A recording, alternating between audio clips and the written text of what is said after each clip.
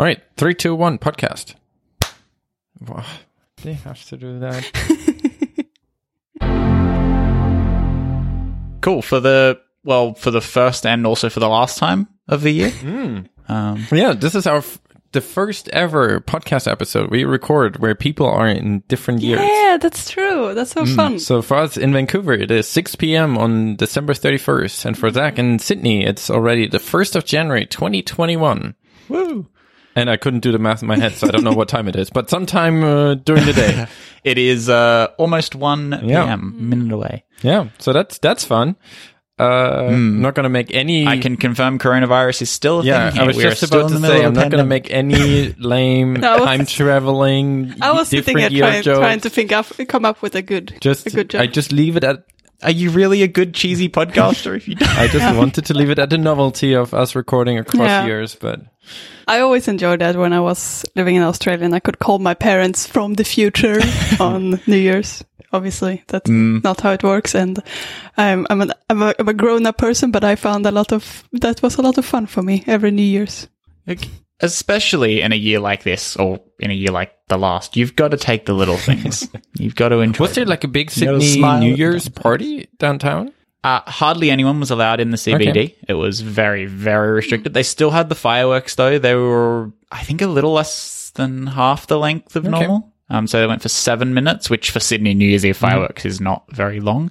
They were still pretty good. They looked great on TV. But yeah, you had to have a permit to be in the CBD, and there was very strict restrictions on who was allowed. Man, that must have had a big hit on tourism, because that's usually one of the largest tourism events in the world, probably. Yeah. And I mean, like, you know, people say you should cancel the fireworks. So I've always been in favor of it because of how tourist friendly it kind of is. Like it's an event to go into Sydney and see it. But I mean, this year we always knew it wasn't going to be the same. But until about a month ago, actually until about 2 weeks ago, the plan was for people to social distance, but still be allowed to fill the harbour foreshore there, and have the health workers who have basically helped us through this year. So frontline workers, actually. So health and also like fireys, because of the bushfires last year, have the dedicated space and get basically a front row seat to the fireworks, which I thought was a really great idea. But then we've had a bit of an outbreak the last couple of weeks, and so we lost all the first responders in the nation during this one super spreader event. Oops. Yeah. So I guess. Okay. So anyway, here we are. We had a very, very non-standard New Year's Eve, but yeah, I don't even know what's happening here. I remember the first year you'll probably be able to see fireworks. Yeah. They'll probably do the stadium. They usually have it over the stadium and just like over the city in general, and we can't see it from our balcony, but now I think last time we could see it from our balcony. But I don't know if they will have anything this year. I think they don't want to encourage people to go celebrate too much, but we'll see. Yeah, that's fair. Yeah. It was weird. The first year when we moved to Australia, we switched on the local channel in Perth, where we lived at the time, at midnight, and they just rebroadcast the countdown from Sydney. They didn't even have they didn't even have their local countdown. I was like, what kind of town did we move to? And we already watched the Sydney fireworks 3 hours earlier. Yeah, it was very disappointing. Yeah.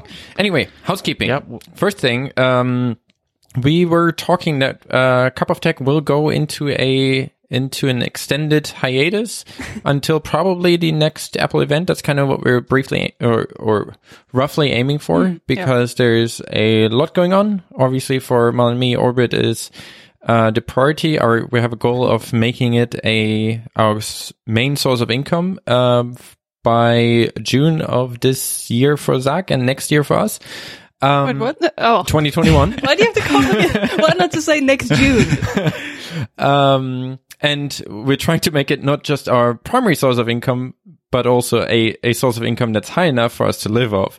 Because otherwise, a trick would be an AI might just reduce all other sources of income to achieve that goal. But our goal is actually to make it sustainable and livable, and dedicate a good chunk of our working life on Orbit. And we're kind of trying to avoid a lot of things that we can spend time on that are not those, because that's kind of we kind of set ourselves a semi-hard deadline of making it to that point. It's not that we would abandon the project otherwise, but it would be something that we would have to admit to growing slower, and it's something that we're doing on the side for many years anyways, because why wouldn't we?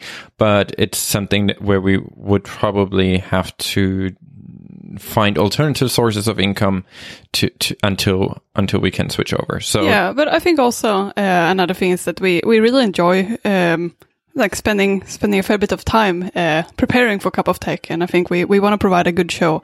And if we feel at the moment we've been feeling a bit too scattered, so if we can't spend enough time preparing and can't get a good show together, we would like to get back to that at some point, but we think that so for now we think the next Apple event is probably a good milestone. I mean, we can't help ourselves of talking about whatever the next ARM Macs are, right? There's 0% chance, or maybe there's a 1% chance that we would, if there's a new iMac that's running anything even remotely ARM, that I wouldn't want to talk about that for at least 2 hours.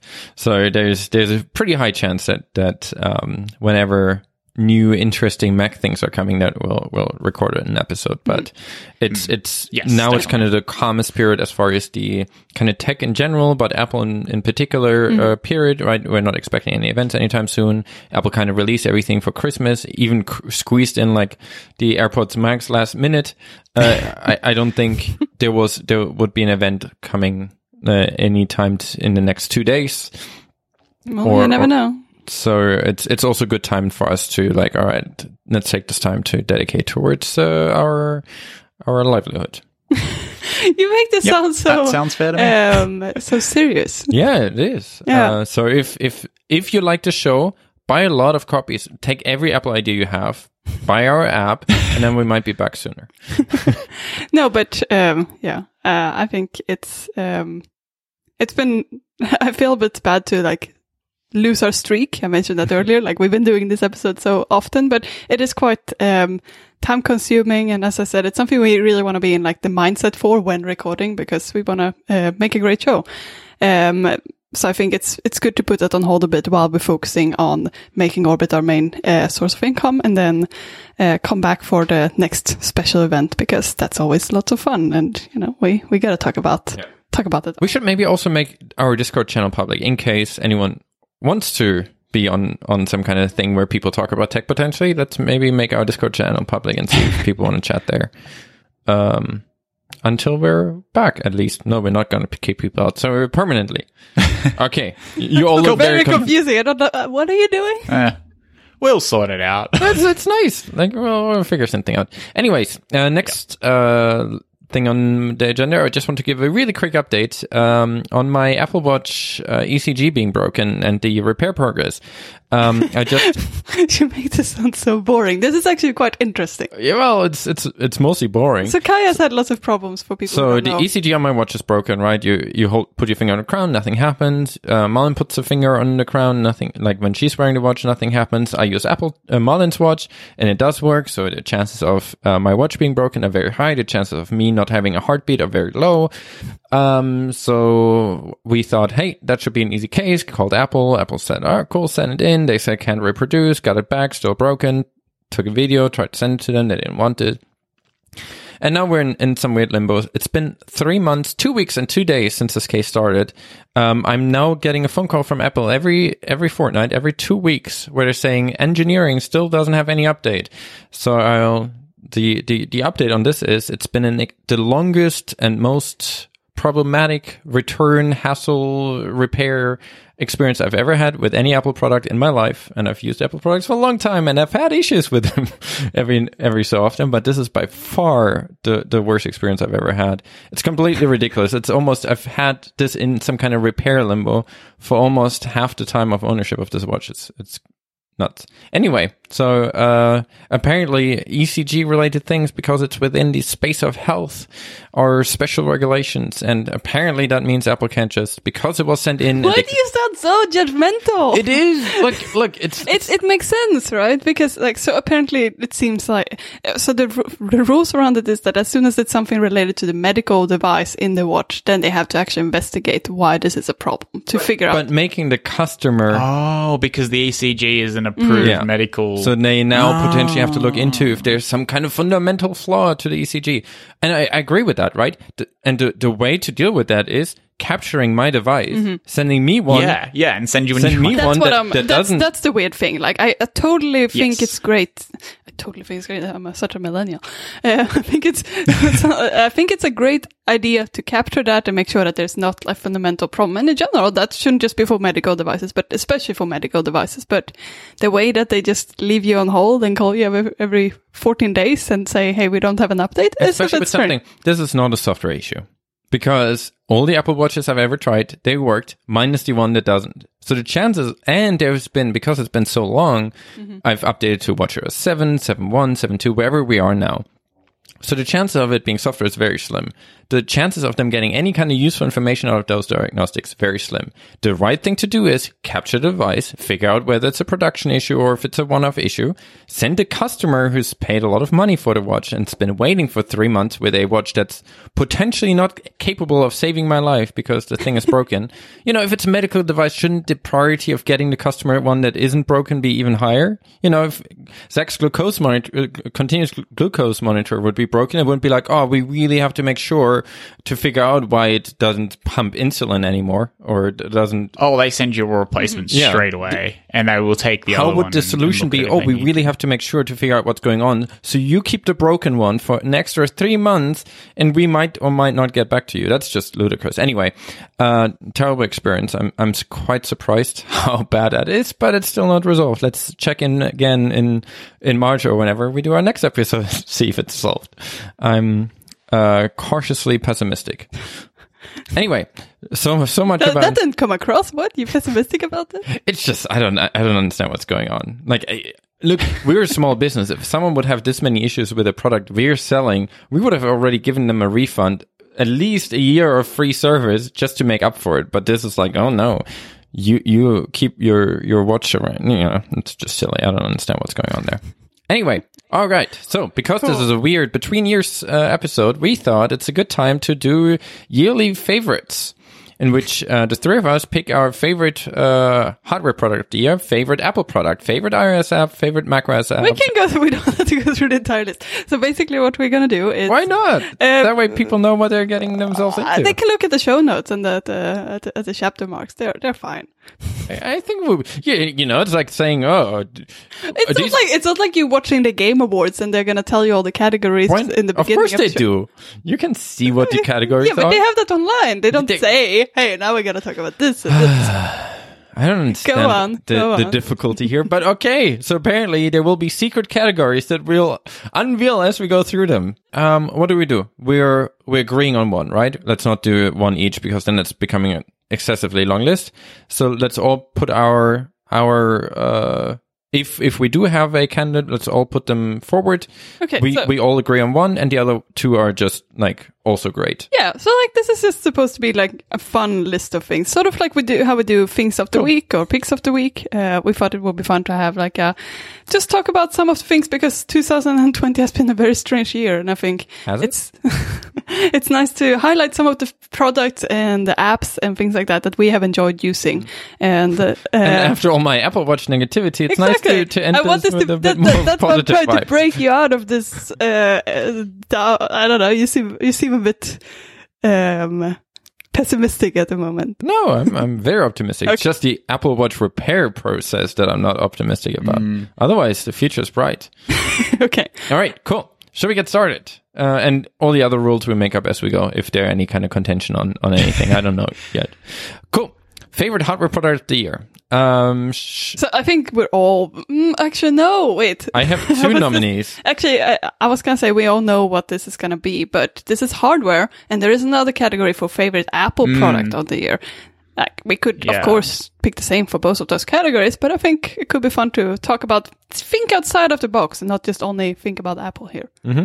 So for me, my nomination for hardware product of the year is the Oculus Quest 2, which is unfortunately a Facebook product, but apart from that, it's great. The only reason I'm sighing is because you have had so many problems with that product itself and trying to get a good one that has like a reasonable display. But we're not going to get into display that now. Foundation. Anyway, we're not going to get into assuming that there are no hardware defects with it, it's a great product. It's really cheap. It's perfect for this year where people spend a lot of time indoors, right? Because it's a way of exercising, moving around, being in different worlds, having fun. Mm-hmm. It's a great way of catching up with people. Like we've had multiple sessions with friends that also happen to have VR headsets to play mini golf together. And it sounds kind of like mini golf, but it's really cool because you're just in space with friends that you don't otherwise see. So I'm the combination of the mini golf game being able to play online and the Quest being a great workout device, I think it made it, for me, at least personally, my hardware product of the year. All right. What are your nominees? So my nominee would be, it's very specific. It is our coffee grinder. Okay. The Zioleo, there is a number there too. Zioleo coffee grinder.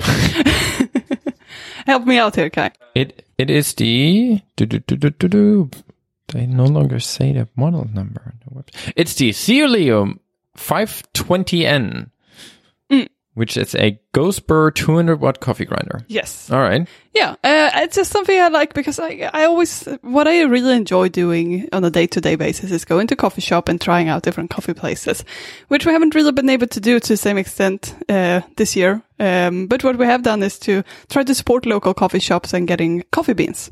Mm-hmm. And we've been trying those out. And for that, I think it's really important. If you buy fresh coffee beans, it's really important to have a good grinder. Some may argue that the grinder is the most important part of your coffee equipment because you can really get fresh coffee. And that makes a huge difference for the coffee.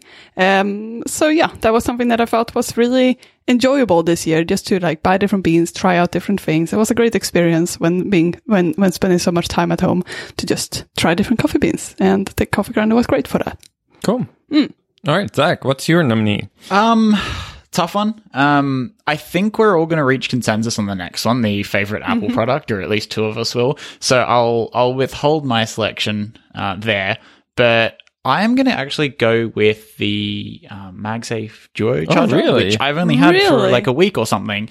Yeah, I didn't get a lot of new hardware this year. The close runner-up... Okay, if the M1 Max didn't come out, I would have said my new MacBook Pro, because I love the thing. It's great. But I have a feeling that... I mean, it doesn't really make sense to pick it now because it's so out of date already, and it's been 6 months. My favorite animal is a dinosaur. I don't. Yeah, exactly. I don't expect this to win this category, but that's the one that I like. It's just a really nice to have. It's not essential. It's not. I don't know. It's not. Yeah, it's not needed, but it's just a really cool little thing. We haven't actually spoken about this. I wanted to ask you. No, when you lift up, are you not at all concerned that when you lift up your phone, the case, like you will move the charger and then the watch will sort of fall off? So there's two things here.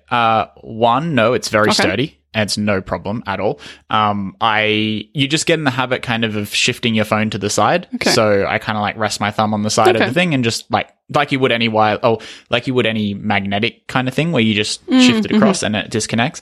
And the other thing is that it very rarely happens I'm charging both my phone and my watch at the same time, because the phone is far more likely to be charged overnight or at a random top-up time during the day, whereas the watch is kind of very structured and like just when I wake up or when I before I go to sleep to top it up before I do some sleep tracking. So it's rare for them both to be on the charger at the same time. And like I said, it's not an essential thing at all, but I've always had a wireless charger, or for as long as I've had a phone that supports it, a wireless charger and an Apple Watch stand on my nightstand, and this is just able to replace both of those. It's one thing, and it means I need one cable that goes into it. I don't need those two cables, and it's just quality. Like, it's what you'd expect. It's that Apple quality manufactured feel. It's nice. You don't even have to think about it. It's just there. It's great. And it's a little thing that brings me a little bit of joy. So, yeah. All right. Okay. Interesting. How are we going to come to a consensus here? How's this going to work? Well, I don't expect either of you to agree with mine, so I'm I'm fine with bowing that one out. I like both of the other ones. I don't have. Yeah. I mean, I obviously think the Oculus Quest is a bigger edition because it's a bigger delta between not having a. I think there's a bigger change in my life from having the Oculus Quest in our life than having the grinder in our lives. Yeah. So to me, that makes it a more special hardware product because there are other good grinders, but this is so far ahead in kind of whatever VR is for someone. There's nothing quite like it. I know. And the great thing with this is that it's so portable and you don't need a separate gaming machine to hook it up to. You can just pick it up and play, which I think is great. And I think last year we actually picked the Oculus Quest 1 as our hardware of the year. So it keeps the streak going. Cool. So non-hardware or hardware product of the year. Oculus Quest 2. What do you mean non-hardware? Non-Apple hardware. Oh, okay. Cool. Yeah. All right. So the next one is favorite Apple product of the year. I have a feeling that we're all just going to say the same thing. I don't have the iPhone mini, but I will nominate it anyways. Yeah.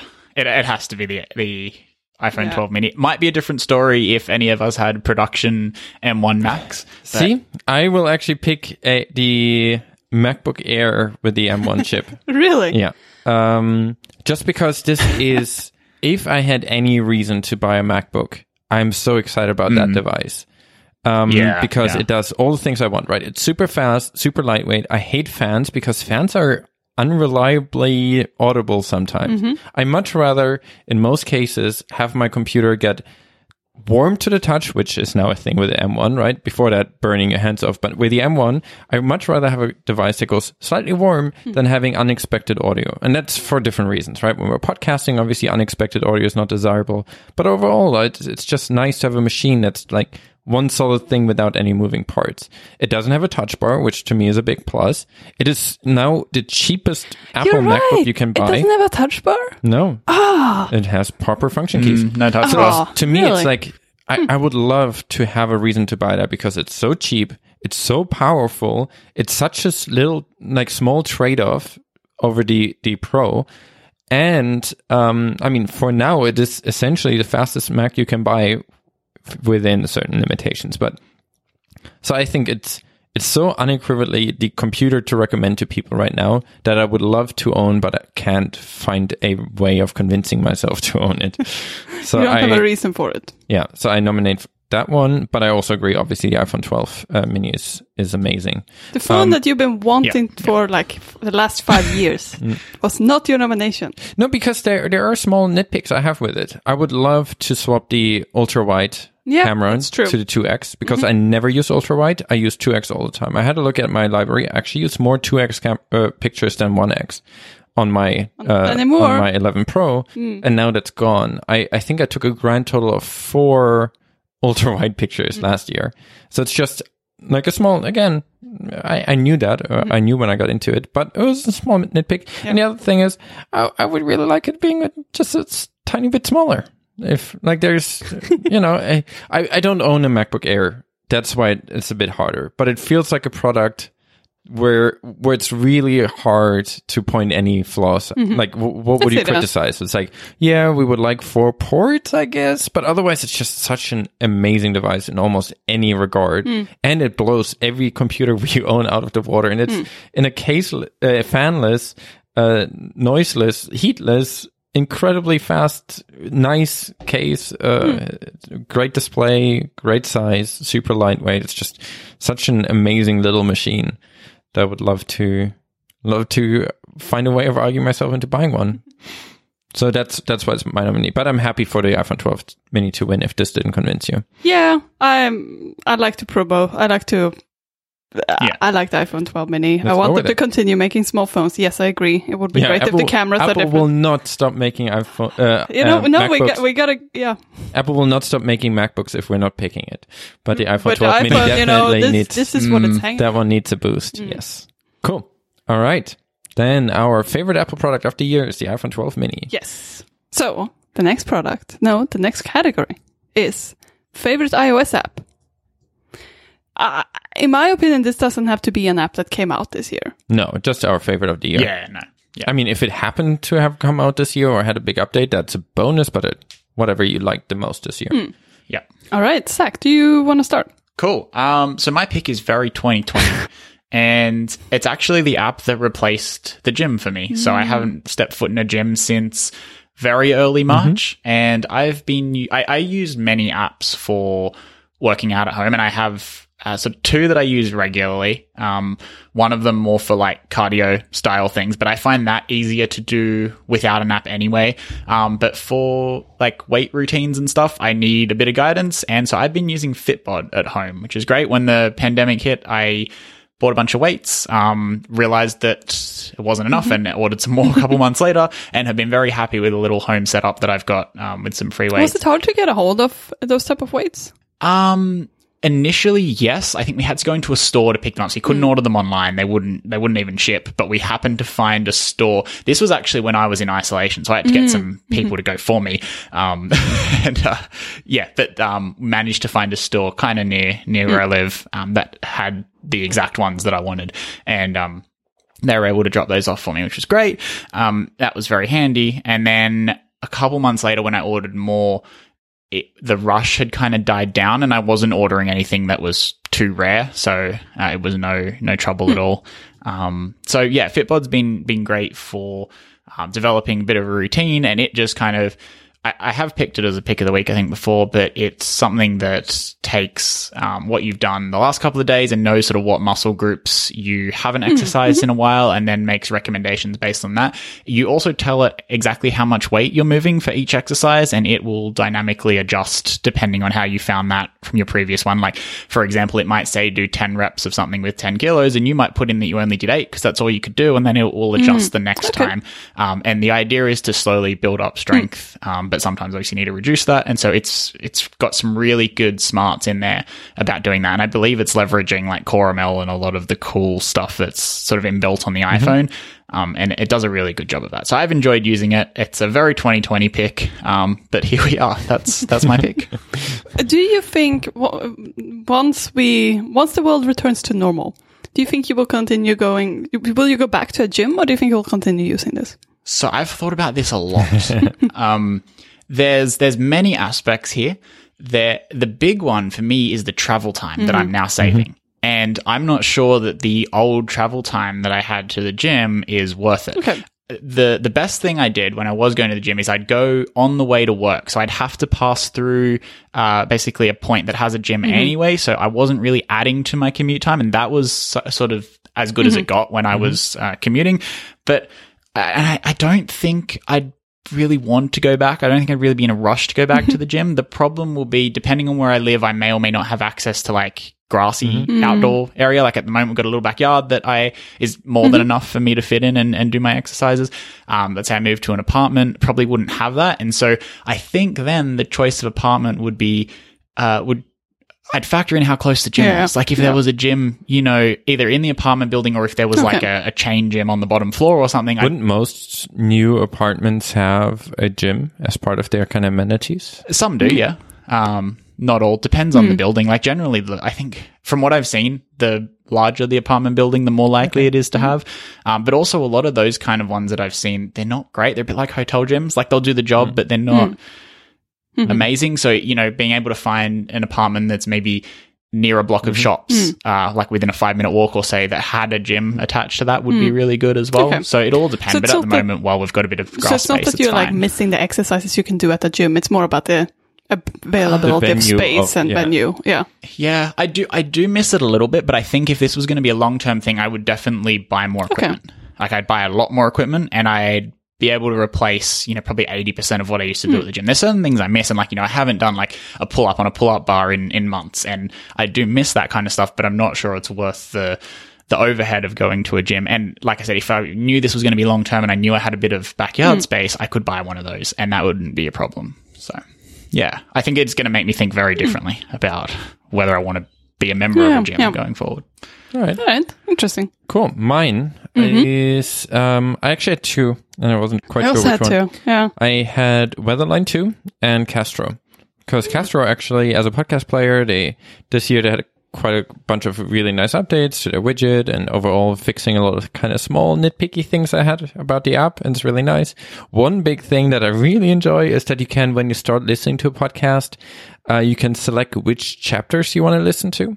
And I don't know if that happens to any of you, but if I use any podcast player that doesn't have that feature, I sometimes put a podcast on when I go to bed, and no 2 minutes in, when I'm just slowly drifting away, it's like, this episode is sponsored by, and you're like, oh man. With Castro, it's really nice. You can just say, you know what, especially now when more and more podcasts actually have a chapter marker for their advertisement, it's really nice to just say, you know what, I do not need to hear about mattresses while I'm already laying on a mattress. So you can just uncheck that beforehand, and then it will just automatically skip that for you. And a bunch of other things. I think Castro is just a very delightful, nice app to use. But I'm not listening to podcasts that much this year, just because I'm home more, and so my podcast consumption overall went significantly down. So my favorite iOS app is actually Weatherline 2. Which is because you're spending a lot of time inside, so you need to know what the weather is. We do go for walks. I know almost every day, and we are now. It's just your logic didn't really. No, because we're going for walks together, yes. And the only thing that we're determining on when to take, because we're spending about an hour outside the home on average. Every day. So we can now just, especially in a country like Canada, where it sometimes gets a bit colder than other days, it is quite nice to just pick the driest, sunniest, least cold period of the day, and just pick that one as the hour when you're outside. And I've been doing that every day since, there were some periods where we didn't go out at all. Due to everything going on. But since when we do go out, I just look at Weatherline, see a nice graph of when the best time is to go out, and that's when we take a walk. And I do that every day, and it's very nice. Weatherline is such a clear way to me of showing how the weather evolves over the days and over the different hours of the day, that I'm actually, even if I'm in a different weather app, because I tapped the widget on, I still use Apple's widget because I do prefer it.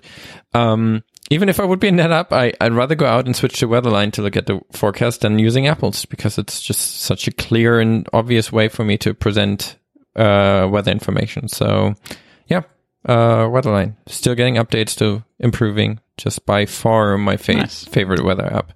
Nice. I think that's a good pick. Or a good nomination. I actually had 3, but 2 of them I used for a long time, so I think maybe I should take a new one. So my honorable mentions would have been Things, Things 3, and 1Password, because I like 1Password in general, but I have another nomination for the Mac as well, so I just want to mention that here. Really like the, I don't know, password managers are important. So you just have a passion. I like that they have Unlock with Face ID, and they had that for a while. But the one I'm actually picking is Lookup, which is an app I started using more lately, and especially since the widget came out. So we had Vidit on the show talking about Lookup, and it's a really cool app for people who might not have listened to that episode. It's a dictionary app, but what he's doing with the widget is that he has a word of the day, and that's always being showing up in the widget, and it has a really nice graphics, or some it has a nice picture in the background, or a nice illustration in the background that sort of represents the words. So if you're like that visual learning and remember a word by a picture, then it's really helpful for that. So it's just nice to have those words every day coming up that you can learn. Man, this is hard. What do we pick? I'd probably be happy to go with Lookup. I think Lookup is a great app that I've also used for years. And after chatting with Vidit about it on the podcast and learning all the work that goes into it on a daily basis, that constant, every day, no matter what happens, he has to upload a word of the day, and he has to do a little graphic for it. And just sort of that dedication and that commitment is, I think, really cool. And he's been able to build this, he's been working on this product for years and been able to build it into this great app. And it's, it's always a good example as well of platform things, like it's, you know, quick to adopt widgets and quick to have a Catalyst app and all of that stuff. And it's just a really nice app. And yeah, I think that's very deserving of a favorite iOS app. He's app. also been starting to work on, he's been working on Clips, and I think it's available now.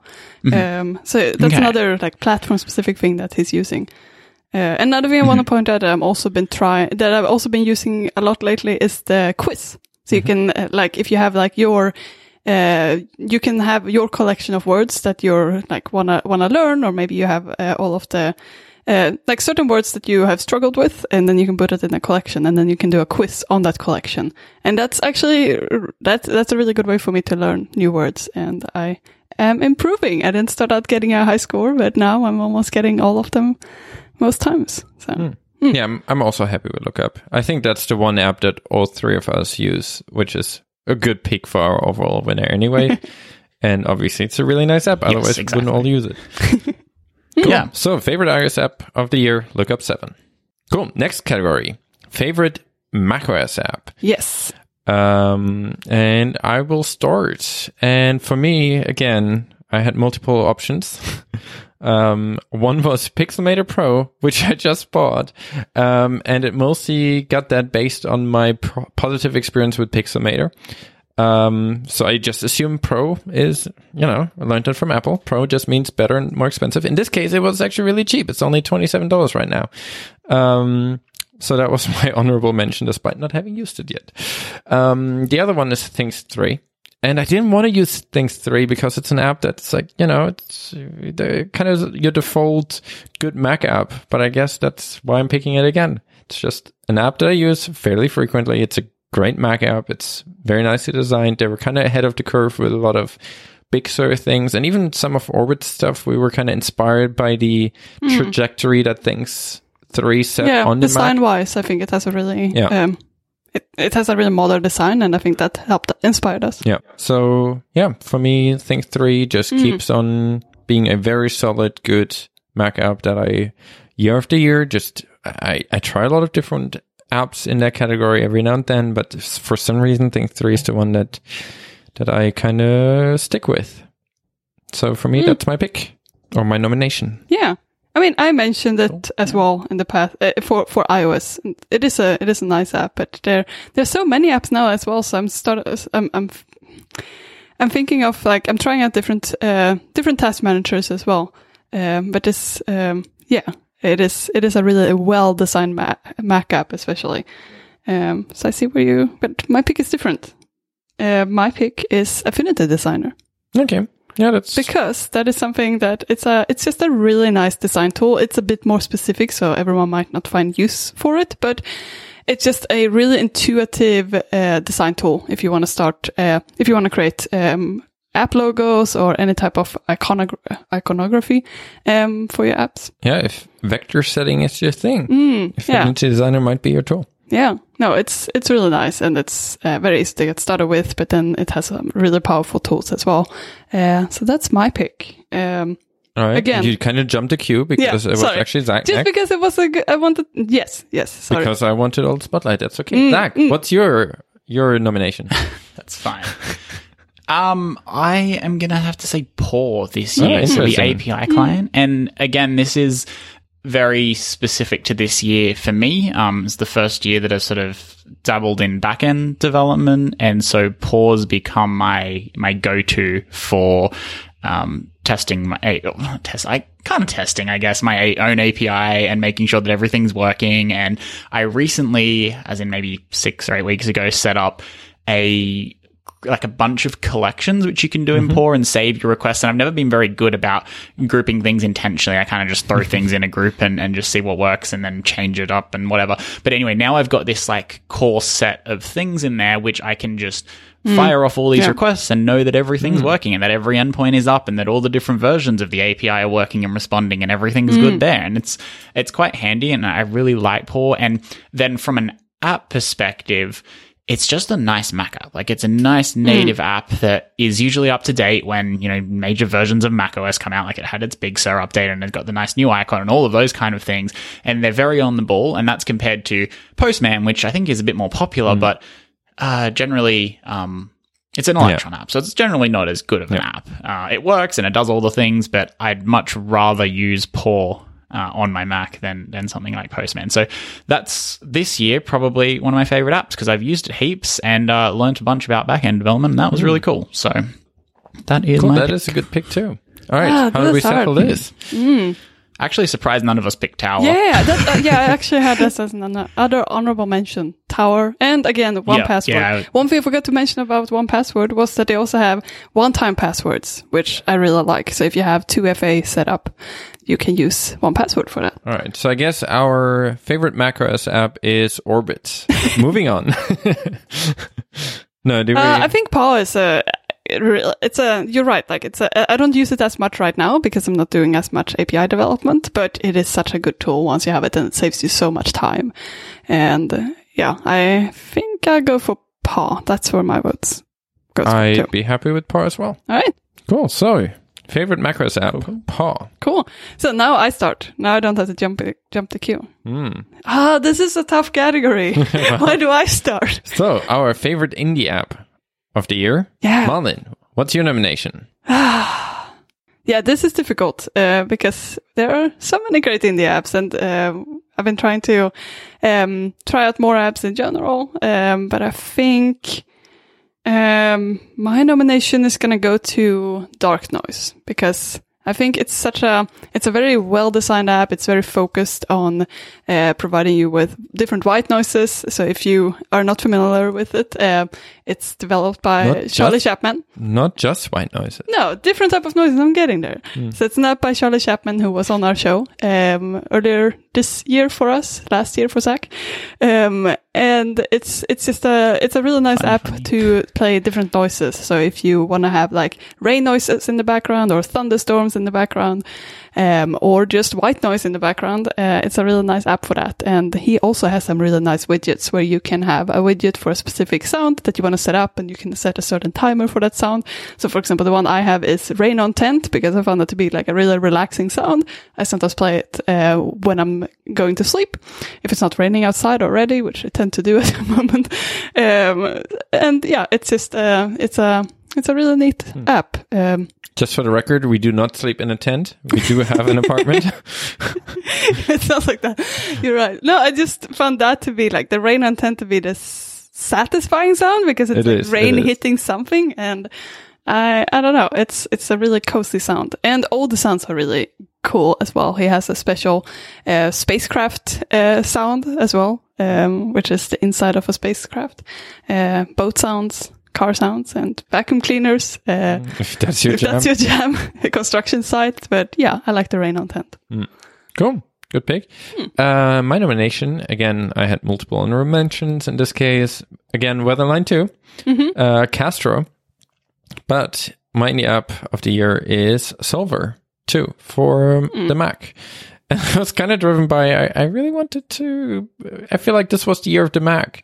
Like there was so much change on Mac OS. There is such a big shift in direction, probably one of the biggest since I've been interested in Apple products, on the Mac, right? With the Apple building their own, silicon, building, M1 chips and everything that we're going to see in the future. Very exciting. Lot of focus on that, even during events. It's like, Apple acknowledged that macOS still exists. That was really nice. Even the SwiftUI framework teams, the macOS teams get more attention. So I thought it would be nice to squeeze in an extra macOS app. And Solver is just, again, one of those solid apps that always gets updates, always is up to date with all the new APIs. Very, very reliable. Solver 3 in particular kind of changed the layout where you now have sheets kind of on the left, so you kind of it's a bit more kind of what Notes has, where you kind of have one single window, but you can switch between your different sheets, and it makes it really easy to kind of switch between them. So I have one where I have a lot of like orbit related numbers, which is really nice, and it's making it really easy to switch between them. And because before Solver 3, I had this tendency of extremely long Solver documents, where it almost became like a sketch sheet that I had always open and would just become hundreds and hundreds of lines. Yep. And Solver 3 made it a lot easier for me to just say new sheet. I put in the first line kind of the rough topic, and then everything related to that topic goes into that sheet, and it makes it really nice. So yeah, for me, Solver 3. For the Mac. For the Mac. Cool. Yeah, this is a tough category. All the app categories are tough. All the categories are tough. No, I think hardware is a lot easier. It's like, you don't buy that much hardware every year, but there's so many great apps. Oh. So, Zach, make this harder. Yeah. I think I'm going to have to say Tweetbot for this. Oh, wow. That is an out of left field nomination. Mm-hmm. It's similar in that, like, the theme of this year, we've spoken about our relationships with, like, Twitter and that in the past, but I think this year more than ever, I was okay with, and I definitely went through stages, but I was okay with maybe increased Twitter usage at certain points of the year, and somewhat that feeling of, like, staying connected and seeing how other people are doing and going through things, and you know, that Twitter had that really, like, we're all in this together kind of vibe this year, and there was something a bit nicer about it than usual. I know that there was a lot of politics, and around that time of year is like when I dipped off again and that kind of thing, but when it's like that more community aspect of Twitter, I definitely didn't mind it, and so I think that Tweetbot both on the Mac and on iOS has been a really good tool this year, and one that I don't feel like I've spent too much time in, contrary to other years and things like that, or that I've been more okay with spending that time in. And then there's also Boy instead of Tweetbot. I guess that's what the rip-off one on the Play Store is called. Shh. Don't tell them. No. So it's been a good app from that sense, and that kind of sense of seeing what people are going through. And then also it's become a source of news from, like, local government sources as well. And often that they'll post there at the same time they're doing, like, their press releases or announcements and things like that. So in terms of COVID information, it's also been a good tool for that. And that's an area where the chronological timeline of Tweetbot, as opposed to, say, the Twitter app, is actually beneficial because you're getting those updates in real time and you don't have to worry about them being buried by an algorithm. I actually got to say, the official Twitter client is really good with those things. It actually, at least in, I don't know if that's the same in all jurisdictions, but at least in British Columbia, they always pinned when there was, because we have those daily updates, right, from our health authorities, they always pin it to the very top. So if there is one ongoing right now, it would always be on top, so you wouldn't miss it if you're interested, which I thought was pretty cool. The reason I'm struggling with Tweetbot, like, without a doubt, it's a great app, but I do think the time of third-party Twitter apps is crawling towards an end, just because Twitter adds more and more things that they're not exposing to third parties, and just their policies around API access becoming just... Wasn't it meant to be an improved API this year? I mean, technically it is. I don't know. It feels like... Haven't noticed anything. Yeah, it feels just like there are a few people that still hold on, but it's no longer this thriving ecosystem. And I mean, realistically, I don't know if Tweetbot still makes enough money to warrant that much upkeep. I don't know. But it definitely feels like something that's more towards the end of its life than something that's thriving. That's why I would vote for one of the other two, despite still liking Tweetbot. Speaking of Tweetbot, where it really falls down, and you know, with interacting with the Twitter API, is DMs. And I mean, for starters, the API never ever got group DMs. That's a massive limitation. You don't even know that you have a group DM if you use Tweetbot. And the other one is the slowness with which it updates those DMs. It's like the other person might have sent 3 messages and you still think you're responding to the first one. And then sometimes I'll flick across to the Twitter website to actually finish my response and realize that they've said something else. And I've just sent a message that looks like I'm, 10 minutes behind them. And that's actually what's happened. So for everything but DMs, I still find it pretty good browsing experience, but Right, speaking of Tweetbot, I just remembered Pastebot on the Mac. That is something I use every day as well. But it's just this sort of subtle tool because you don't actually look at it that much. It's very beneficial when you have it there. So how do we settle this? I think, again, winner is Orbit. I don't have a strong preference over either of the other two, but I have used Solver, whereas I haven't used Dark Noise, so I don't know if that's a contributing factor. I do like Solver then, because I think that's something we all use and all enjoy. Sure. All right, cool. But Solver 3. Yeah. Oh, the other two are really good apps. And many additional indie apps that we haven't mentioned are also great. And I mean, I do use Dark Noise every day as a passive user because Malin is using it, and we just happen to be in the same space. But it's also just a really delightful app. If you haven't checked it out and you have any need for it, it's a good app to check out. Cool. That brings us to our next category: favorite iOS game. And I was unsure if we should add that, but then I remembered that Zach actually recently started a subscription to Apple Arcade, so now he is forced into having at least one pick. So you get to start. Okay, cool. I picked this as my thing of the week a few weeks ago, but Sneaky Sasquatch, I actually finished it over the break. So I quite enjoyed it. I got stuck for a while, and I didn't really know what the next objective... Have either of you played it? A little bit. Okay, yeah. So you know how you got to collect the map thingy? I got a bit confused and I didn't really know what I was doing, but then I got some guidance from somebody else who's played, and they kind of unblocked me, so to speak, on knowing what I should do, and I went on to finish the game, and I was very happy with myself.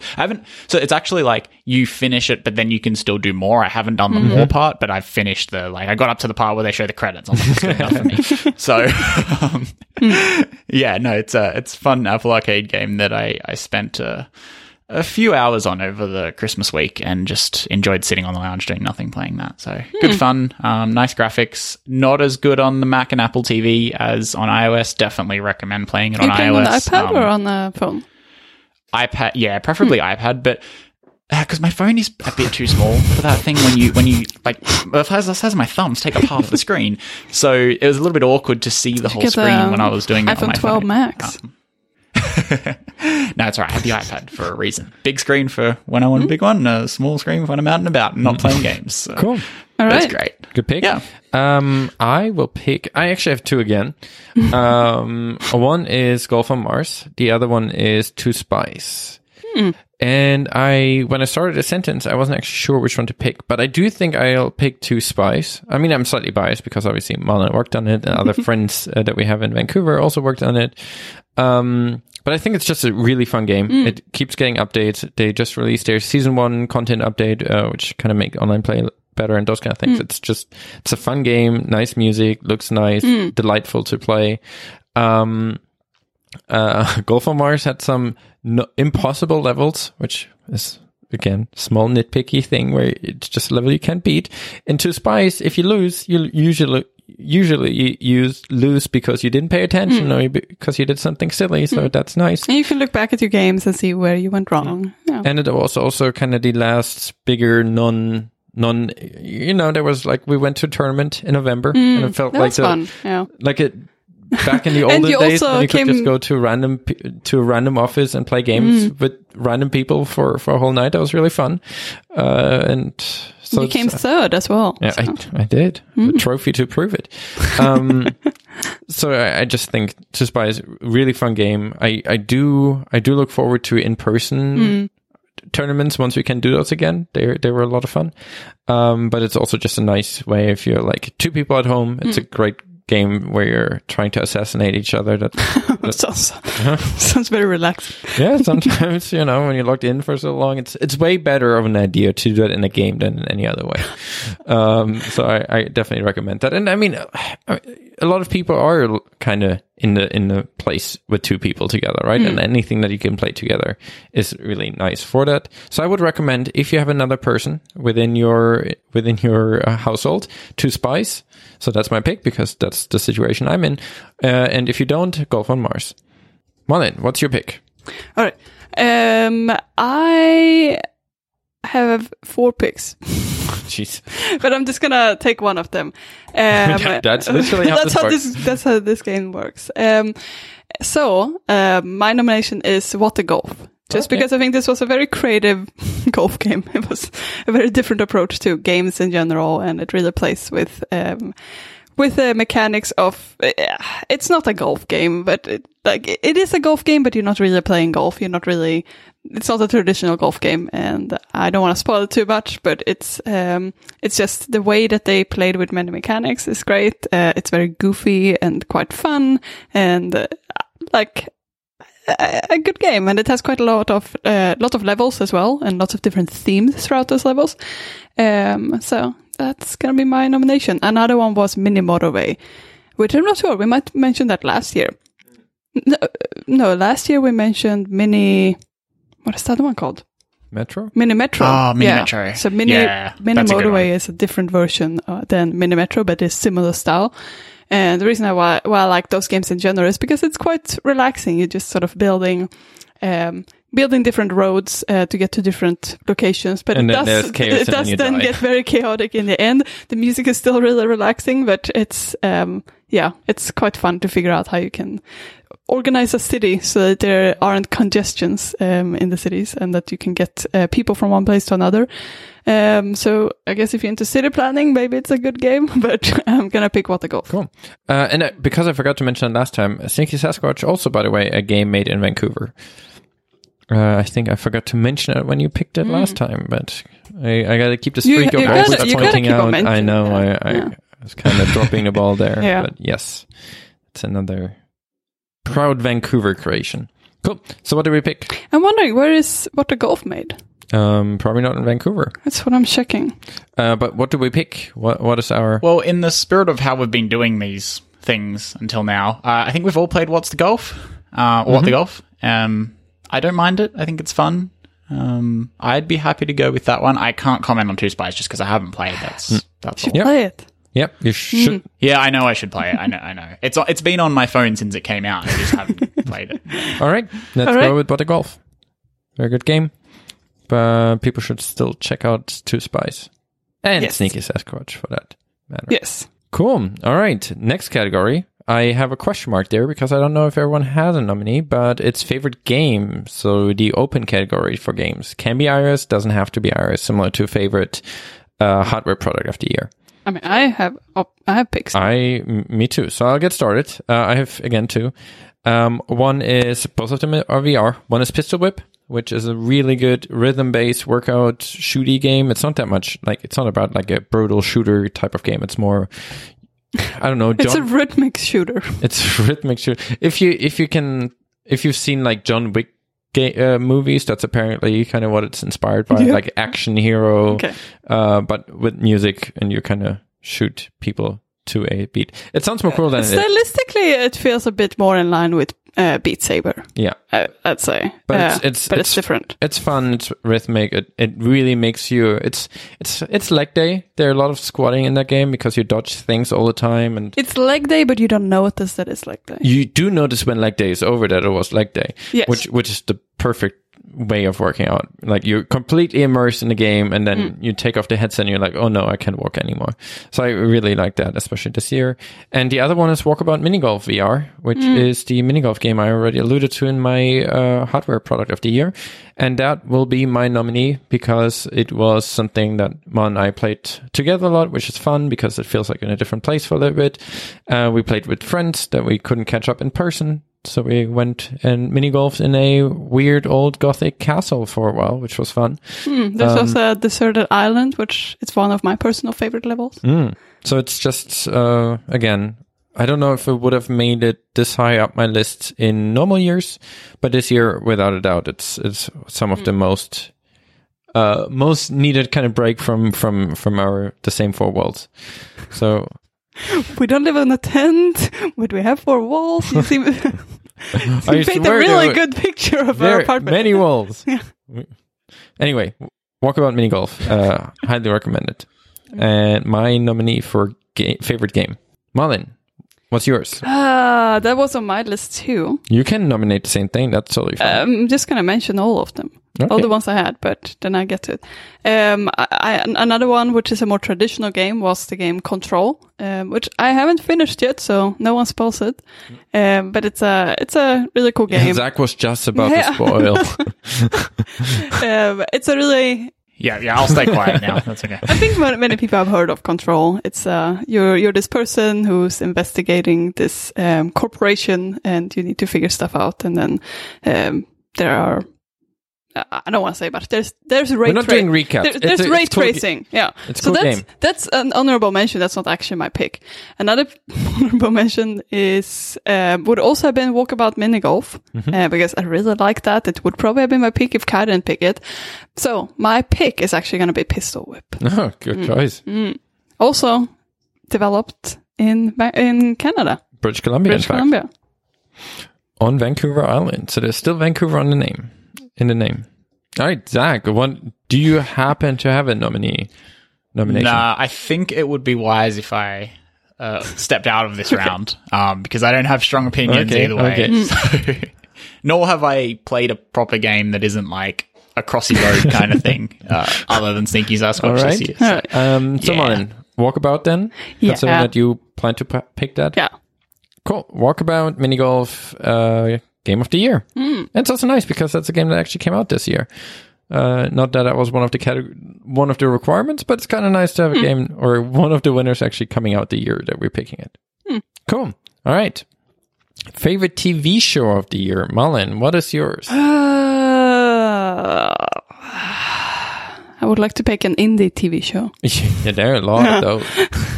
No, but I had a few different comedies that I was thinking of. I think the most obvious one is Ted Lasso, but I'm not going to pick that. I'm going to pick Mythic Quest.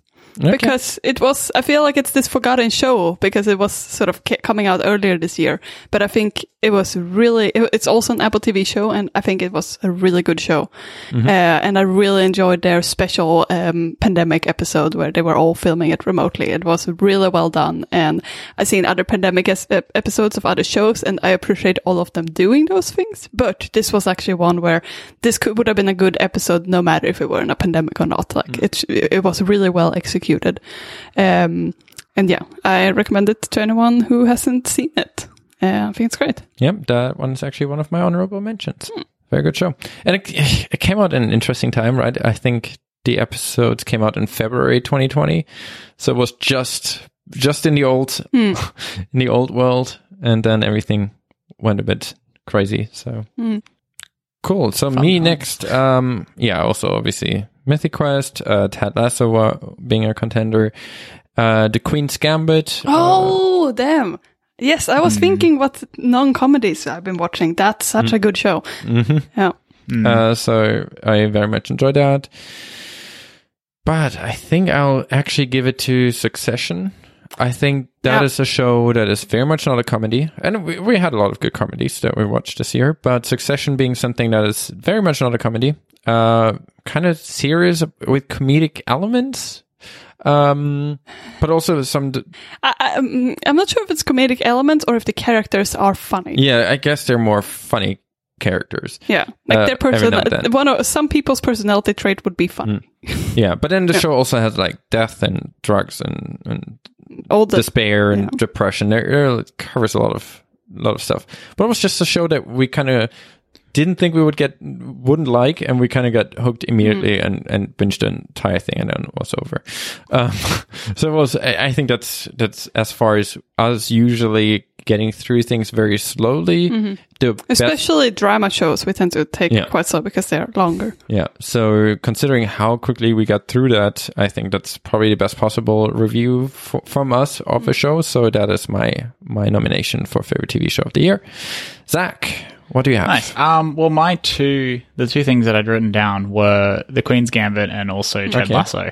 And like I liked them both sort of equally. They're very different shows.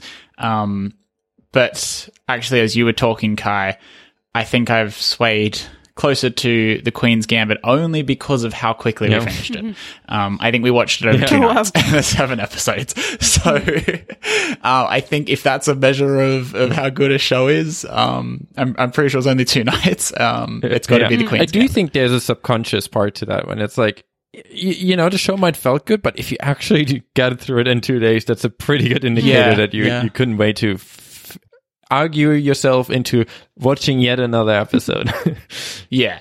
I mean, Ted Lasso was also fantastic, but The Queen's Gambit I really enjoyed sort of every episode, and it didn't feel. The thing with that was it didn't feel like it was like they were hour-length episodes. They went really quickly. There were a few times I thought, surely we're not at the end of the episode already, and then it ended. So I think it's just one of those shows you kind of lost yourself in it, whereas often I'll watch shows, even shows that I enjoy, but it's like I can only watch an episode or two at a time from, I'm kind of done with that for tonight. So yeah, I've got to say Queen's Gambit is a pretty good show. I haven't seen Mythic Quest or Succession. But also what I liked about Queen's Gambit, it had a whole bunch of things that kind of made it more special, right? The main character was amazing. Like the acting was really good. Was really good. Yeah. The time period was interesting. Like I found that time period just very intriguing, and it seemed like a very accurate representation. My mother actually watched the show as well recently, and she grew up during that period, and she thought it was very authentic representation. So that kind of verified the feeling that I had of someone who wasn't alive during that time, that it felt accurate, right? So that was... What a convoluted way of describing that. I'm happy actually to crown the Queen's Gambit our winner. Yeah. Yeah, me too. Cool. But I think we should also, for this category, then have Ted Lasso as our runner-up, despite not having that for anything else, because it's a different genre, like comedy.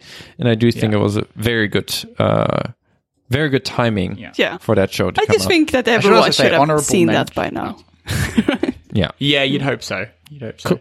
Honorable mention to Morning Wars, or The Morning Show, also on Apple TV. I know it didn't come out this year, but I watched it this year, and I quite enjoyed that one. It's very heavy, but it was a really well done show. So. Favorite community activity: conference, meetup, Slack group, etc. This is a very broad group. Yeah, and I put it here because I just wanted to. I don't really have a nomination here. I just wanted to talk about how much I appreciate. Zach, you touched on it earlier that like Twitter has been such a great place to go and like keep in touch with people this year. And I think you've seen a lot of like different type of communities and different groups getting together and really trying to get closer connected, even though everyone's been so far away from each other. And I think all of us were missing catching up with each other during conferences, which we normally would do, especially during WWDC, being very different. But especially towards the later half of the year, there have been so many great online conferences and so many great just initiatives like that. A lot of podcasts where they are highlighting indie developers but also just people trying to figure out how to deal with this, right? There's like ISDev Happy Hour, Cocoa Heads being online. Like everyone's kind of struggled, but still try to make something work. I really appreciate how so many people try to make this all work despite the weird circumstances in which we're in. Yeah. And as a side effect, we actually met a lot more people from places that are not the places we live in as a result of that, because you're kind of everyone can attend online meetups or online conferences, which was kind of fun as well. Like we could attend DevWorld this year, despite obviously not being in Australia physically, and that was kind of nice. Yeah, and like actually at DevWorld there were some other people Every World. There were also some other people from Canada that like that is quite an expensive trip to go to Australia for a conference. So I think the fact that everything was online made it possible to meet people who you normally wouldn't. It's also funny to meet someone in a conference in Australia, technically, that just live around the corner. Yeah. So it's fun too. So I think we shouldn't crown a winner here. We should just generally say that it's like a hat tip or a round of applause for and just a thank you for everyone who's like involved in those things and really trying to make participating. You know, there's like it wouldn't work if people wouldn't show up and try to all make it a welcoming, nice community. Cool. All right. On to the next weird category. This time... who came up with... that was me. Ideal computer setup 2020/2021. If you would create your ideal workstation to work from every day until we see new hardware. Okay, so it's whatever hardwares are available today. Let's assume you don't have any computing device. Do I have to worry about the cost? Do I have a budget? Sure, $10,000. Oh, a generous budget. What would get a lot of computer? What would be your? I mean, not that much depending on where you're going. It's like that doesn't allow for a Mac Pro plus Pro display, so that's probably the one computer setup that's reasonable that you probably couldn't fit in. Yeah. But yeah, if you would have no computer, what would you put together right now? Malin, you start. Okay. I really like the idea of the MacBook Air. I know it's like we have the Pro as well, but MacBook Air is very appealing because it's fanless. So maybe I should take this opportunity to create a good setup that I also can make portable. So that's what I was thinking. I take the MacBook Air because it's the most portable one, and then I have enough money for the Pro Display XDR and a stand as well. So I'm gonna add that as well. So that would be a nice setup, I think. I do like iMacs, and that's what I have at the moment. Overall, I quite like stationary computers because I'm not using a laptop that much, but there are no computers like that apart from the Mac Mini that have the M1 chip. So that's why I thought I will go for a MacBook Air. Sure, I could go with the Mac Mini, but then I may as well go with the portable option. All right. Especially given the performance is so similar, it's when it's in clamshell mode, it's like having the Mac Mini that you can just attach. So yeah, it makes a lot for me, of sense. it's those computers are so similar now, right? It's to me, it's either the Mac Mini, 16 gigs, 1 terabyte SSD, or the Mac Mini with the MacBook Air with the same configuration, plus Pro Display XDR, because I set a very extensive budget. But otherwise, I'd probably either go with a 5K LG monitor or some kind of Frankenstein custom-made 5K display from Apple repair parts. That's what my ideal setup would look like.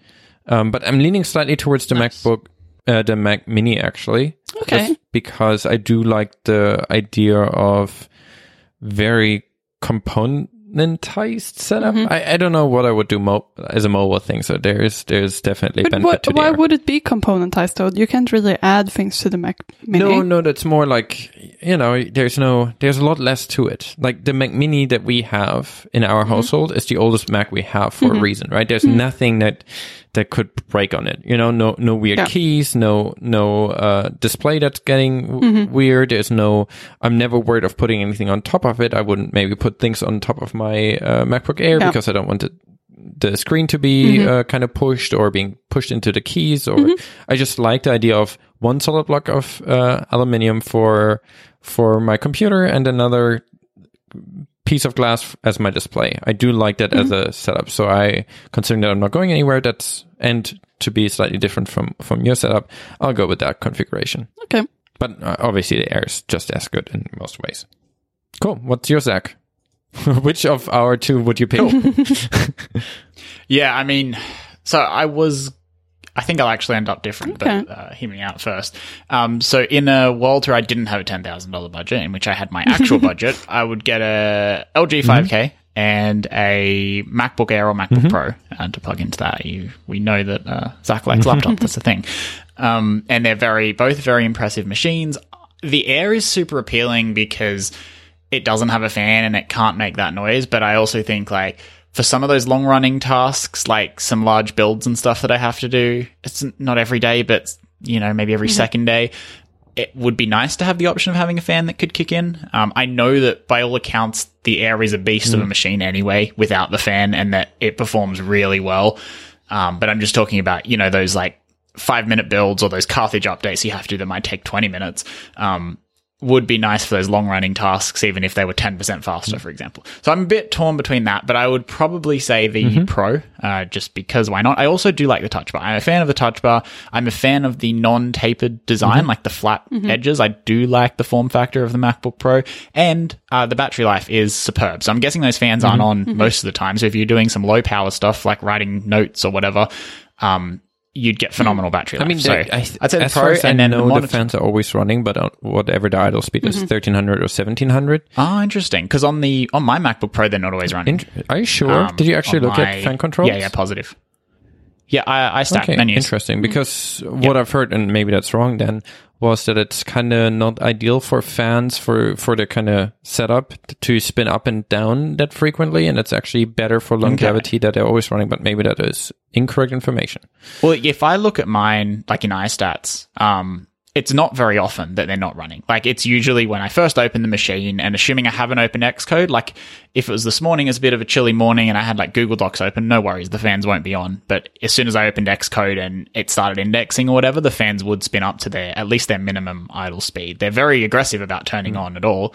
So I'm not sure there, but I would assume that there is at least a state it can get into where it doesn't need the fans. Interesting. Very suspicious. But, yeah. It happened on my previous MacBook Pro 2, the 2016. Okay. The fans wouldn't always turn on. I don't know. Mine is just into full-on helicopter mode as soon as you're even if you're just walking in the same room, it's like, I just helicopter just in case. I know you've had a bit of bad luck.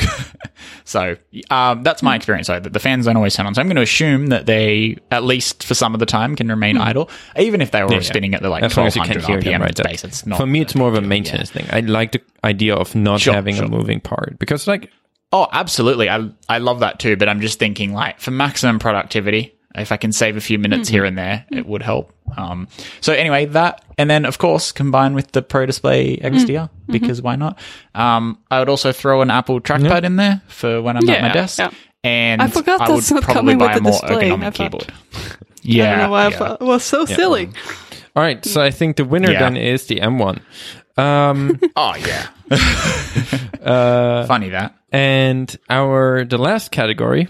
I didn't realize we pick winners for these. No, we don't. I just I just thought it was funny to say M1 being the winner, because it's so clearly. I think the M1 is probably the winner in computing of this year, right? I don't think there's anything in computers that even gets close to what Apple accomplished with that. I mean, we kind of all expected that to happen, but it's just nice that I think Apple hit the higher end of our expectations very comfortably, and I think that's cool. In performance, but also in battery life. Yeah, and I think it will also have such an impact for the future of the Macs in general and for desktops. And I think next year, if we play this game, I would probably have an iMac as a pick here. Yeah, the M2 iMac, right? Because it's just amazing in every way. So that brings us to a wish list. All right, so what is this guy? So that's just kind of things that we would like to see Apple to release in next year. Does it have to be realistic? Yes. Okay. Something that makes sense. So for me, for example, we're not going to pick winners, I believe, but some things I would love to see, and they're not necessarily incredibly realistic, just within the realm of possibilities, would be, I would love to see a larger MacBook Air, like a 15 or 16-inch MacBook Air. Yeah. Okay. Because the Airs are now so powerful, they might as well be pro computers. But I do want, especially for the clamshell setup, I don't need it, if it would become my only computer, in that case, I might want to have the one that's slightly larger with a slightly larger display, but still don't need all the other things that a Pro brings you, especially the touch bar, right? I really want a 16-inch computer without touch bar. Oh man, the poor touch bar. Okay, what would you rather have? Would you have a MacBook Pro without the touch bar or a 15-inch Mac Mini? Sorry, not 15-inch. That's a big Mac Mini. MacBook Pro. MacBook Air. Jeez. I mean, at that point, there's not much of a difference, right? What I want is something that is, because I feel like the hardware is now at a point where I'm no longer as pro as you can go, right? For me, I mostly want a silent, not hot, physically hot computer that can compile Swift code really fast, and do some things like using Logic and Final Cut every now and then. But what I mostly want is something silent, good battery life, not getting hot, that compiles code. And I think the M1 MacBook Air is exactly that machine. But I do think if I want to fully commit to only one computer for everything, I wouldn't mind if it's slightly larger, which gives it slightly more space to have heat, that it kind of passively, just have a metal piece that kind of keeps the chip cool. So it would have probably even better performance than the 13-inch, slightly larger display when on the go, but still no fan. I think that would just be the ideal configuration for me. But if that comes in the form of a Pro without touch bar, I would take that as well. Other things are, I would really like to see test flight from macOS. I think that's something we kind of expected last year. Too. Yeah. All right. I really hope that we're seeing a small update year for macOS. I want to see the Mountain Big Sur, or even say, look, Big Sur, we're just keeping updating. This year, no new name, no new features to make it sound different. Let's just do macOS 11.4 or 5. 5 are good numbers for kind of in between steps. I don't think macOS needs to be on a yearly cadence for major updates. We've seen where that leads to. I think we all agree that macOS has been a lot less stable for the last few years.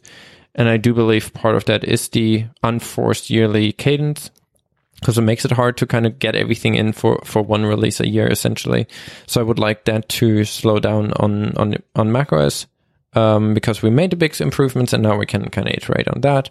Also, same for frameworks, obviously. It would be nice to see larger framework improvements throughout the year rather than once a year. And I would really like a 27 or 30 whatever inch non-pro display. So it's the display XDR or display HDR, whatever Apple wants to call it, the Apple display, something like that within the kind of $2,000 or less range. That would be sweet. And I would like sub-referral codes for subscription apps. So something that is that where you don't have to generate unique codes that you're giving away. I would love for it to be able to say, all right, this is a code where we decide what the code is called. Like first year 50 off or the talk show 50. So you can do something like sponsoring a podcast or have a special event and giving out coupon codes for your application. And you can just say what that coupon code is rather than having to generate. And you can limit, like where you have control over limiting and saying, look, we have 5,555, 5 of those, and it's the same code for everyone. So we could just send out a tweet, hey, Happy New Year, we have a special promotion. The first 10 people can get 50% off the next year, something like that. Yeah, and that's like those test flight links where you can set a maximum, but it's the same link for everyone to join your public So test I would flight. love for that to come to referrals, because it's fine, right? We do have the promo codes, but there's still one code per person and you can redeem the same code again. And they're all really awkward long codes. It would just be nice to have something where you just determine what the name of the code is, because realistically, it only applies to your app anyway. So why make it a weird generated gibberish that no one can remember? It would be nice to have something that you could pronounce, because I do think as we're getting more and more small businesses and indies kind of trying to figure out ways of making their business work, having a way of doing something like this on for podcast ads or for any kind of ad really would be quite nice. So I would like that a lot. That's a good. All those are really good. And thank you. The fact that you picked 4 of them means that you're probably going to get something. Right? Yeah, That's how it works. I'm happy that I accidentally picked the right number to get my wishes granted. I didn't know. No, 5, none of them would happen. So, Malin, what's your wish list? Yeah, so I agree with the thing you pointed out about macOS. I would like a stability update where things are just a little bit more stable for a year. I mean, ideally for longer, but I don't need. I think we went through quite a big transition with Big Sur and with support for the M1 chip. And I think I wouldn't mind having a calmer year on macOS and things just being a bit more polished and things things being more polished. Just like a bit of a stability update. But apart from that, something more exciting is I would like a CI and CD system from Apple. So continuous integration and continuous deployment system. Ideally part of Xcode. I think that would be cool. Of course, it would be great if it's also not only for Apple software, but I do think it would most likely just be Apple software at this stage. But I mean, I would happily take that. I would love that. Another thing is, I would like an iPhone mini version next year with the 2x camera. Rather than the ultra wide camera. Because I know that one thing we've been talking about in the past is that the next mini will have lower refresh rate than the other versions of the phone. So we expect there to potentially be a new phone coming out that has a 120 hertz refresh rate. And I don't mind too much sticking with a 60 hertz refresh rate if I get a better camera. Then I would be completely sold on the next mini phone. I don't think it will happen, but the camera is definitely what sort of holds me back from upgrading. I would like that. Cool. And of course, an iMac or some type of desktop computer with an M1 or M2, whatever that's going to be. And a full distribution of vaccines so we can all meet each other in person again. Yeah, that would be great. I saw they were resuming flights between Sydney and Vancouver again. Everyone that wants to travel to Canada now needs to have a negative COVID test to present at the time they board the plane. Yeah, okay. Yeah, that makes sense. Don't think anyone should be traveling soon if they can avoid it, but yeah, I guess the option's there. Cool, Zach. What's your wish list? Cool. Pretty simple. Like all of yours, I'll run through them quickly now. I really want to see the mini iPhone remain a flagship. I would like to see it updated along with the big phone next year. I believe it'll happen. I'm pretty sure, but I guess if sales were an absolute flop, then we probably won't see that. So I'm hopeful that happens. From a software perspective, I want to see watchOS gain support for an always-on mode, both for first and third-party apps. Now that I have first and third-party apps. Now that I have a watch with an always-on screen, there are so many apps that I think would really benefit from being able to stay on the screen. And I know we've spoken about it from before, having some kind of like different, you could hide sensitive information, or you might replace the view with something simple. Like if you're a podcast app, you might just replace it with like play and pause buttons. Like you might not need all the extra Chrome or the buttons to change navigation and things like that. Yeah, that's good. And then similar to that, some kind of always-on status mode for the iPhone. I know that Android phones have had this for years with OLED screens, and I know that the iPhone kind of has, I think the time shows through in one of the cases that they sold this year for the iPhone 12, where you can see, you can have the flip part of the case on in the screen, you can still see the time coming through. I think seeing the iPhone lay flat on the charger next to the Apple Watch, where, if you bump the Apple Watch, you kind of see that status mode that it's got. I think it would make a lot of sense. And it might be really small snippets of information, like the time, the date, and the number of messages you have, for example, or it might be widgets. Like there might be some kind of grayscale widget type thing that a developer gets a few pixels to show something, and you could customize the way that screen looks. I don't know. I think that would be cool. And I think it fits with the theme that Apple's been going down this year of being able to customize iOS, and widgets were huge, and custom launch icons are huge, and so I think that makes sense, and it kind of also makes sense to follow on from the watchOS request. I'm hoping for a touch. To that? It would also be fun if widgets would have the ability to kick off a shortcut without launching the app. There are some kind of hacky ways of kind of sort of doing it, but it would be nice to actually have like a dedicated area where you can do some kind of action and then reload your timeline. Like for us, for example, it would be super obvious to add a start button to the timer, so you can just resume your time entry immediately. Yeah. And that new Siri interface makes that almost perfect, where it would kind of pop down from the top, but you wouldn't obscure your home screen, your other content. So I think we're getting there. Everything's going to kind of converge, and that'll be really nice. So, of course, Touch ID power button on the iPhone. I, for the first time over the weekend, used... Or was it the week? I don't know. I'm on holidays. Not the weekend. It was during the week, but I was on holidays, so it didn't matter.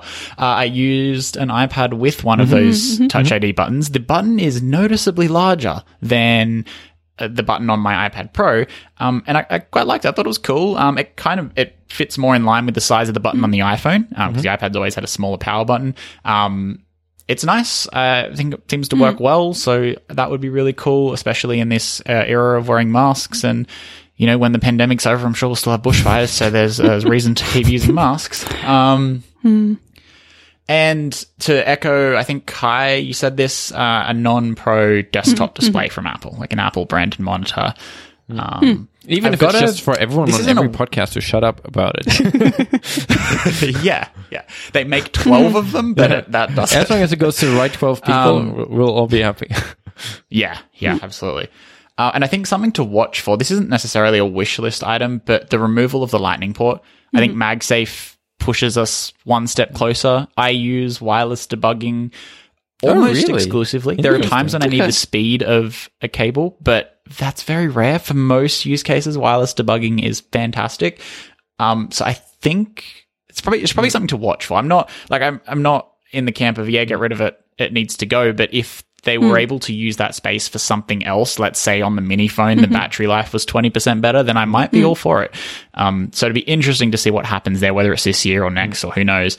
But that's something I kind of got my eye out for. What if it would be something that, like, way better speaker? Would you then be like, oh man, I didn't need a way better speaker? Or would you, like, what's your threshold? I don't need it, but I understand the trade-off. If they got rid of it for the sake of getting rid of it, like I think the iPhone, was it the iPhone 7 when they got rid of the headphone port?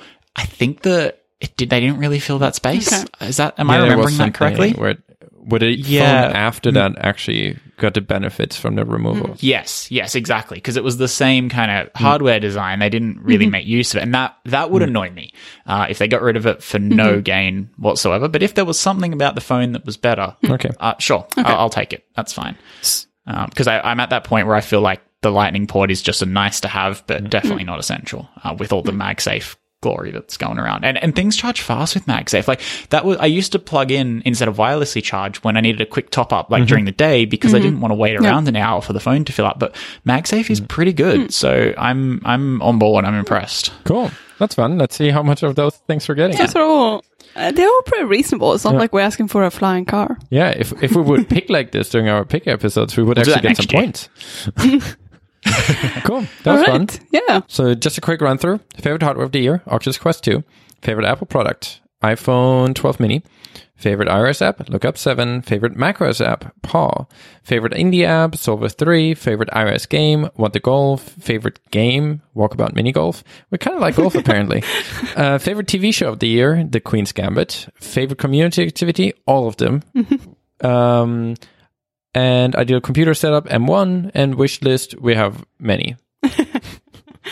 Cool. Good summary. Yeah. All right. This was fun. Happy New Year, everyone. Yeah. Yeah, Happy New Year for a few hours' time. Hope you get to see some fireworks from your apartment. Let's see if there are any. And see you all in probably March or so. Yeah. All right. Catch you then. Bye. I like that bird in the background.